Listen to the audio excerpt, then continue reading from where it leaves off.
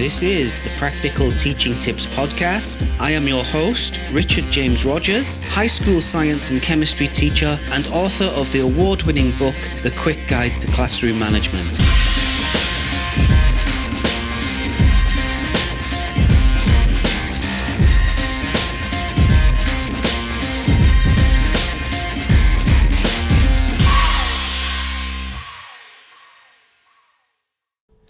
Well, hello everybody, and welcome to today's episode on the Practical Teaching Tips Podcast. I'm Richard James Rogers, and today I'm going to be discussing an area of quite large expertise for me personally. As many of you may know, I'm a high school science and chemistry teacher here in Bangkok, Thailand. I work at an international school. So I teach students from many different countries through the medium of English, and I follow the British curriculum over here. So I teach IGCSEs, I teach Key Stage 3, and I teach the IB Diploma. And I've been teaching high school science for about 16 years now, 2 years in the UK before I came over to Thailand to continue my career. I did 1 year in China as well. And one of the key skills that I have had to develop over the years is the ability to design and implement and observe and deal with practical activities which can oftentimes provide a safety issue for students and a safety hurdle, I guess, that needs to be overcome. And the reason I'm making an episode about this today is I personally believe that practical activities can be embedded and used in any subject. And I honestly believe that they are a really good way to engage some of the more distant learners and some of the students who find it difficult to engage with or interact with the written material that you're going through or the theoretical content. And it's usually, whenever you do a practical activity, it's usually a great deal of fun for all of the students when those practicals are designed properly. And I'm going to talk today about the process of creating and implementing some kind of practical activity in your subject area. And by the way, if you want to contact me for requests for this podcast, or you have questions, you can email me at info@richardjamesrogers.com. So once again, that's info@richardjamesrogers.com. And I will read out your email on this podcast episode and try to answer your questions if you have any. So what is the first step in creating or embedding or utilizing a practical activity with your students? Well, the first step really is to either design a practical activity yourself or to find a resource somewhere on the internet that someone has created which has the planning done for you. Now, you might be thinking, okay, I'm a history teacher, I'm a geography teacher, I'm an English teacher, how does this apply to me? Well, there's all kinds of hands-on activities you can do with students, no matter which subject you teach.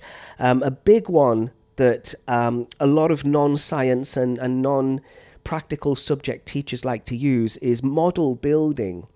So if you're, for example, analysing a script or a play or a story or a situation or a concept, you can ask your students to create a model of that concept using, for example, basic materials like toilet roll inner tubes or paper or cardboard or plastic.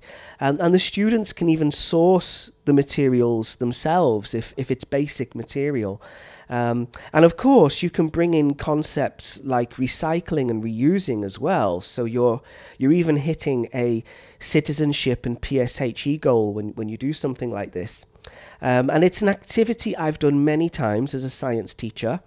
I might be teaching the students a concept like atomic structure or the periodic table, or redox reactions, or something like that. And I will ask the students to make some kind of model of the situation. And that could be a physical model, where they actually build something and present it to the class, or it could even be something done with technology, like a stop motion animation, for example, which is another activity I recommend. For those who don't know what a stop motion animation is, it's basically when the students take a series of photographs of some kind of system or process. Usually they've again, built models out of paper or plasticine, modeling clay, that kind of thing. And they put the photos together frame by frame to make a little movie. So there's things like that every teacher can do. And the first step really is to make sure you've got a clear idea of what the practical activity is that you want the students to do. You have to be very clear in your head about what the success criteria are, I guess, but more importantly, what the students actually have to do. What materials will they need? How long will it take? Are they going to do it in class, or are they going to do it at home? Are they going to do it in groups, or are they going to do it individually? And if they do it in groups, are you going to choose the groups for the students, or are you going to let the students choose their own groups? I must admit, pardon me, if you hear me coughing today, I apologise. I had COVID last week and I've still got a bit of a chest infection, so forgive me if you hear me coughing sometimes. So basically, I think with groups, when it comes to practical activities, you need to choose the groups very, very carefully. You need to make sure, for example, you're not going to put a group of silly, misbehaving, disruptive students together, for example. You want to try and dilute the disruptive students as much as possible if you have any. It's always better to put one disruptive student with 3 good students rather than have 2 or 3 disruptive students together in a group. So think carefully about groups. If you have a very good class of students, you can normally let the students choose their own groups. Just be careful though, you'll often find there's 1 or 2 students who are a bit lonely, a bit isolated, they might not have many friends. And if you let students choose their own groups, of course, that's going to make them feel more isolated. So most of the time, I must admit, I tend to choose the groups that I want my students to work in. And you can choose them based on skill as well. If you've got students in your class who do a lot of practical subjects, maybe you've got a few students who do design, technology, electronics and science, well, maybe you could put one of those in each group if you can, so that you've got someone with hands-on practical skills in each group where possible. And basically, once you've got a good idea of what the practical activity is you want the students to do, and which groups they're going to be in if they're going to be in groups, and once the students have very clear instructions, and those instructions can be given through the school's VLE system or LMS system. Maybe you want to print out a sheet. I often print out a worksheet or an instruction sheet for my science students because it's just something they can have in their hand as they're doing the experiment, and it's just quick and easy for them to reference. Once you've done that, you might want to consider demonstrating the practical for the students as well. Now, this is particularly important if the practical has some safety issues.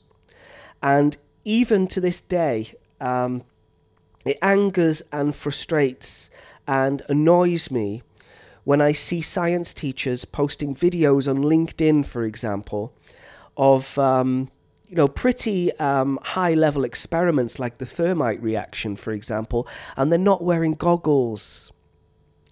It just sets such a poor example, and they haven't moved the students' bags and clothes out of the way of the ignition site, for example. And just real basic safety precautions like that, which really should be followed, and yet even some so-called professionals don't seem to be aware of the relevant safety precautions.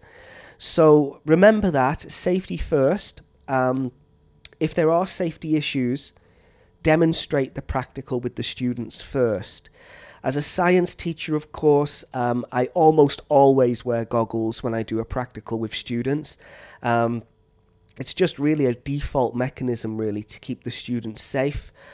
Sometimes the students will wear lab coats, and oftentimes I'll have to teach the students basic things like tying their hair back if they're using Bunsen burners, lighting the flame with an outstretched arm at arm's length, things about contamination, making sure that pipettes and measuring cylinders are not shared between chemicals, for example, precautions about waste disposal, making sure that some chemicals are flushed with lots of water down the sink when they're gotten rid of.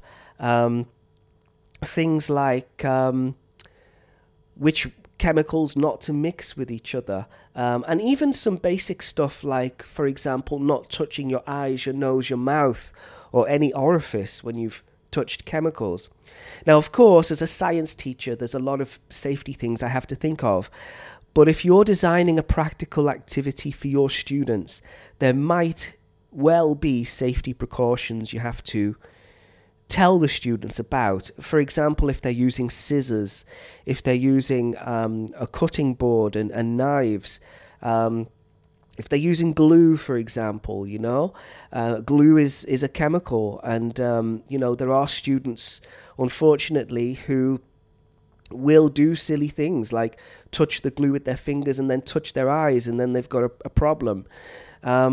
So you've got to think about those things, demonstrate the practical activity if you can.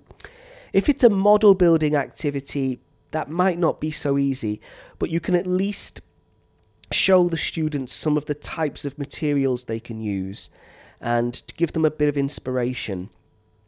And once you've demonstrated the practical, you've gone through any safety that needs to be gone through, and you've got the students into groups and they've got clear instructions, then you can let them do the practical.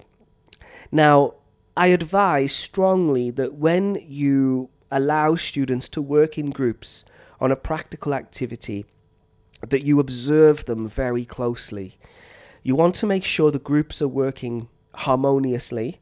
There isn't just one person doing all the work, for example, but you also want to make sure that behavior is good and that you're really vigilant about that, particularly if there's safety issues, as I've said. If groups are using scissors, knives, glue, Bunsen burners, if you're a design technology teacher and students are using saws and hammers and nails, or if you're a welding instructor, as one of my top fans of this podcast is, there's lots of things you really have to be vigilant about and you have to watch for. I can honestly say I'm very proud of the fact that in my 16 years of being a science teacher, I've only ever had one accident with a student that I unfortunately didn't foresee, and he was okay in the end. He it wasn't a serious thing, but only one in 16 years, and it's because I'm very vigilant. And just to let you know as well, something to think about, I always believe the benefits of practical activities outweigh the risks.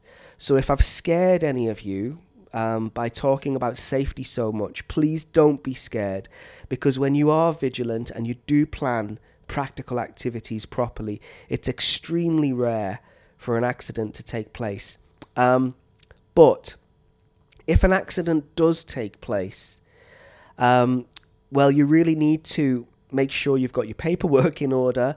Make sure that, if anyone comes to you and asks you what happened, you can explain that you've gone through instructions, you've got evidence to back that up. If it's a serious accident, unfortunately, you're going to get the blame for it, usually.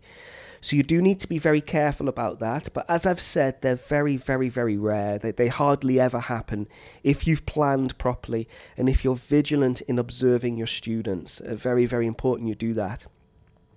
Now, once the practical activity's finished and the groups have built their model, or they've created their stop motion animation, or they've done their experiment, or they've built their iron plant hook, or whatever it is you've got the students to do, it's then a very good idea for the students to showcase their work in some way. They can show their model to the class, show their stop motion animation. If it's an experiment, they can show and discuss their results. If it's a product they've made in design technology, they can show that to the class and have some kind of evaluation afterwards. And in the evaluation, the student should be thinking about what worked well and what could be done better next time. And this is a great process because it really gets the students to think about how they can constantly improve. And this is a philosophy that we really want to embed in all of our students. This philosophy of constant improvement. This idea that I can always make something better. And this is a good philosophy for life because we want our students to realize that they can always make something better and they can always improve and they can always make progress and they can always strive forward. So attempt to do that if you have time. Some kind of evaluation. It could even be as simple as putting all of the students' models or whatever they've produced on a table. Give every student some sticky notes and they all put some sticky notes on the models or the products and write some feedback. You know, it could be as simple as that. It could be as simple as taking photographs, putting them on your school's VLE or LMS system and asking students to comment. A Padlet could be good for that as well. The students could post their work on a Padlet and you could get other students to comment. Some kind of evaluation is a really good thing to do, and it also as well gives closure to the practical activity. It doesn't leave it as a mystery or an open-ended, unfinished thing. And that's another thing we've really got to teach our students, is that they must finish things. They must finish things in life. You can't just start something worthwhile and then quit halfway or do a haphazard job. So by actually finalizing the practical activity, getting the students to evaluate that, you've brought that activity to a close and it's concluded and it's finished. And if students have produced work that is really substandard, if you feel you have the time, you can get the students to do it again or to upgrade their work and do the evaluation the week after. Where possible, I try to do that. And I don't just do that with practical work. I do it with homework and classwork as well. If a student gives me a piece of homework that is just terrible, and it's clearly taken a few minutes and it's rushed, I will often say to the student, this work just isn't acceptable. I'm going to give you another week to work on it, and I want it to be perfect. And I think you're justified in doing that, because we have to teach our students that mediocrity is not acceptable, and we want their best efforts. And this is another thing that I probably should do another episode on, about this idea of mediocrity, because I think sometimes schools don't prepare students enough for the real world, because in the real world, mediocrity is not acceptable. If you're in the office and you're asked to do a job and you do a mediocre job, it's not acceptable.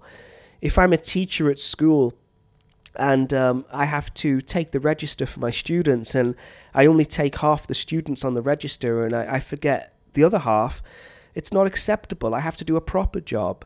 And that applies to many fields of business and the corporate world. So we've got to teach our students that they've got to finish things, they've got to give their best effort, And where possible, they should evaluate their work as well. And they should formulate targets for improvement next time. And then, of course, as a teacher, you've got to be vigilant to give the students another opportunity in the future as well. Now, if you're an English teacher, a history teacher, a non-practical subject teacher, you'll have to build this into your curriculum. But I do think it's a good idea to give the students the opportunity to do some kind of practical, hands-on work 3, 4, 5 times during an academic year, and give the students the chance to look at their targets that they've formulated in the evaluation. What could I do better next time? Get those students to use that to formulate their own plan of action for their next practical activity. And of course, that does take organisation on the part of the teacher, and it does take planning. But it's a very good process, and it's very good for building the students' character, building their self-discipline. And also, it's enjoyable for the students, believe it or not. It's enjoyable because the students can see their progress, and they can see that what they're doing is worthwhile as well. And I think students appreciate that. They appreciate it when they can see that their work has meaning and purpose and counts for something, So that's it really, everybody. I hope today's topic was useful. No matter what subject you teach, there are ways in which you can get the students to do hands-on practical activities. You might also want to think about taking your students outside sometimes, on the school field, on the football field, on the basketball court, wherever it is, and get the students to model some kind of process or create some kind of drama or create a game or do something that involves movement and action. I will link to some blog posts in this episode description all about spatial learning and about outdoor learning. And I will also include some blog posts with some hands-on activities you can do with students to really embed creativity in the classroom. Well, that's it from me, everybody. Thank you so much. I hope this episode was useful and enjoyable. Please do feel free to check out my best-selling, award-winning book for teachers, which is called The Quick Guide to Classroom Management, 45 Secrets that all high school teachers need to know. And that's available at Amazon and at all good retailers, and you can find the link in the episode description. And do feel free to follow me on social media. My Instagram is Richard_James_Rogers. So that's Richard_James_Rogers.